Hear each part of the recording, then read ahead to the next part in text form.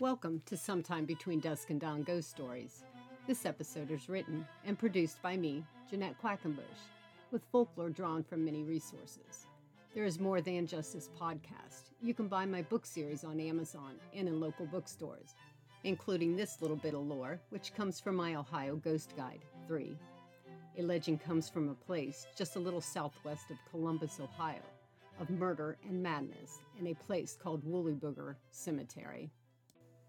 Big Darby Creek runs 84 miles, and along its route, it passes through the town of Darbydale. Just outside Darbydale is an ancient cemetery called Little Pennsylvania Cemetery, where people like the Athies, Hamiltons, and Bouchers have found their final resting place. As small and old as it is with a little over 200 graves, the cemetery still receives quite a number of visitors. But these are not family members returning to visit their dead kin, as most of them are long dead themselves.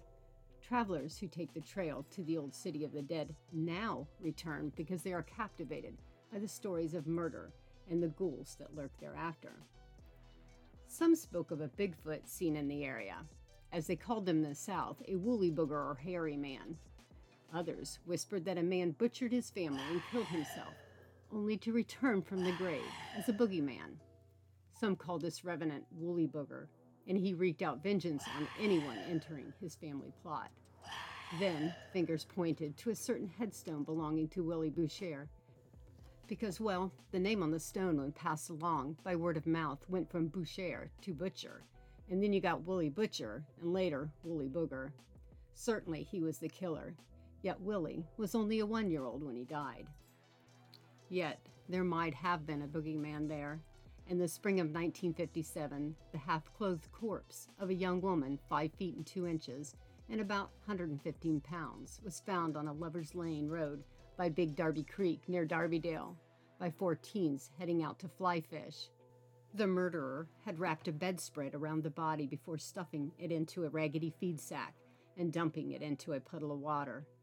Police had a tough time finding out who murdered the girl, and many a parent probably warned their children from Columbus past Darbydale and beyond that they better be in by dark, because there was a boogeyman on the loose near Darbydale. They were right, and perhaps he still is. Those with brave souls might be able to find out, but enter at your own risk. Woolly Booger Cemetery, also called Little Pennsylvania Cemetery, is just outside Darbydale, Ohio, and like all cemeteries, it is open dawn to dusk. I hope you enjoyed this episode of Sometime Between Dusk and Dawn Ghost Stories. If you like it, please pass it along. And most of all, I hope I helped you find your scary place sometime between dusk and dawn.